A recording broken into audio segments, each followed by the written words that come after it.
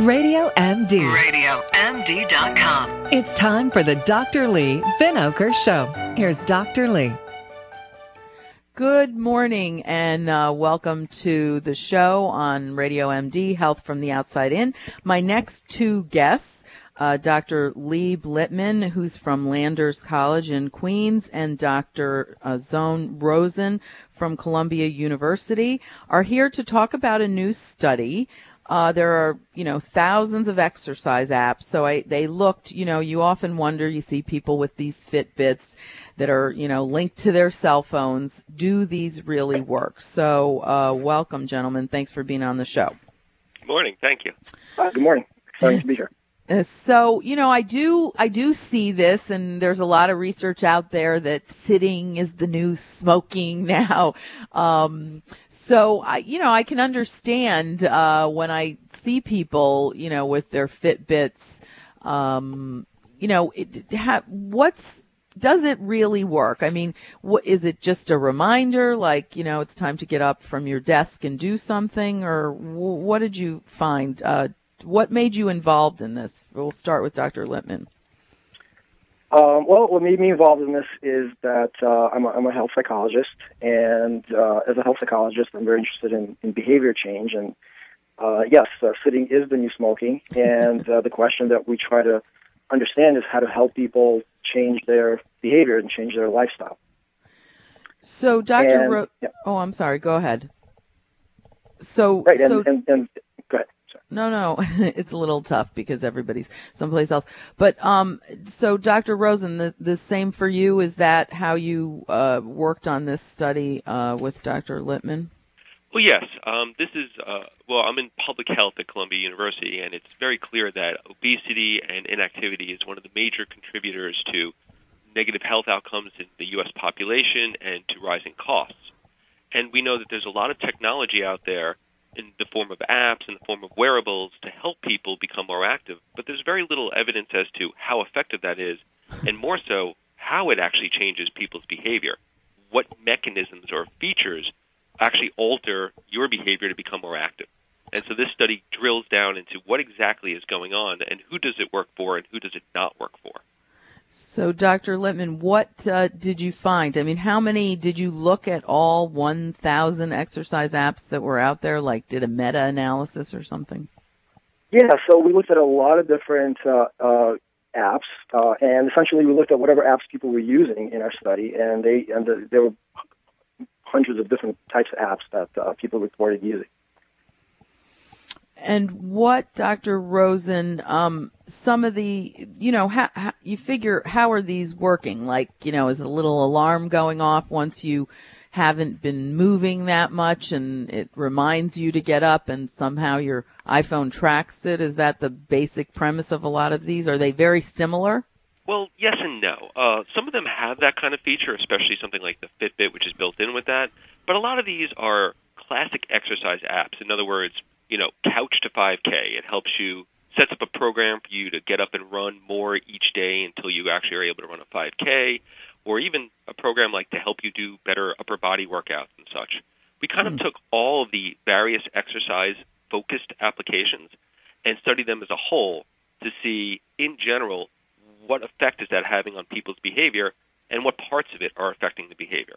We did split them up by what's aerobic or anaerobic, what's etc. But really, this is a very high-level view on do these things work and what aspects do they change to have an effect. So, Dr. Lippman, what did you find? Are there some that were better than others, or did you actually have to enlist people kind of using them? I mean, how could you tell if this was really making a difference? I guess if people track their weight loss or track their activity level and you could get at that information, but how could you tell if it was working?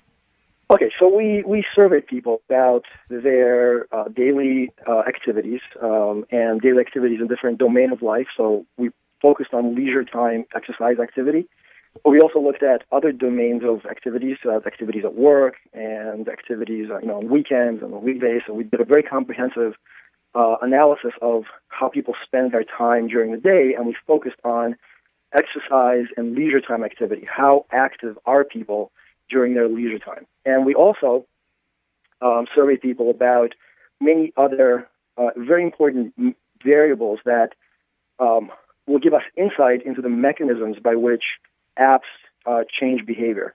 And primarily what we focus on is something called self-efficacy, which is the ability of individuals to feel confident in how they can actually follow an exercise routine. For many people, this is a big problem. They feel like exercise is just too difficult for them to do. And what we found was that people who use exercise apps have a lot more self-efficacy. In other words, somehow exercise apps actually help people to feel like they're able to achieve the goals that they set for themselves in terms of following an exercise program. And to the extent that their self-efficacy goes up, their exercise levels during leisure time activity go up as well. And to the extent that their exercise levels go up, their weight goes down. And that's the general mechanism. And the most important thing about all this is that we looked at exercise barriers. So people have many different barriers to exercise. Some people don't know how to exercise. Other people don't have time to exercise. Other people don't enjoy exercise. And so what we found was something, and this I think is the most important or interesting part of the study, is that the people who have most barriers, people who experience a lot of barriers, it is for these people in particular that exercise apps are most effective. And Really? so, in other words, exercise apps help people to overcome their specific barriers, whatever that might be. And to the extent that a person is able to overcome their barriers, they then experience more self-confidence in their ability to follow an exercise program, and then all the other consequences follow. They start exercising more, they start losing weight. Well, I mean, that's interesting, and you would think if you exercise more. But Dr. Rosen, what I was going to ask you is, isn't it these more motivated people anyway that are doing this and have the Fitbit? You know, I see these Fitbits, you know, these people running around, and half the time, you know, they look skinny, they're biking to work, and, you know, isn't it kind of self-selective in a sense that, you know, I guess your study found that it wasn't. The people that were couch potatoes actually felt like getting a Fitbit, because the people I see walking around already look like they're fit. Well, and that's a real issue. People have been talking about that these systems preach to the choir, and Right. that the people who are most active are the ones who are most likely to use tracking technology to show how active they are. But our study actually looks at this very closely and shows that that is not the case. Even amongst people who exercise a lot, those who feel that they have more barriers are helped by apps to be even more active. So we really we made sure that the alternative interpretations really aren't true. It's very clear that for people who have barriers, if they use an app, whether they're couch potatoes or whether they're already active, it makes a real difference in how active they are. So this can work for people with lots of barriers, and that's kind of clear throughout our findings. So it actually is making a case that these apps, when properly applied, actually do make a real difference, mostly in helping people overcome what's in their way, and then they feel like they have more mastery or ability to exercise, which actually makes them exercise more and get healthier. Well, that sounds good. So did you have a breakup were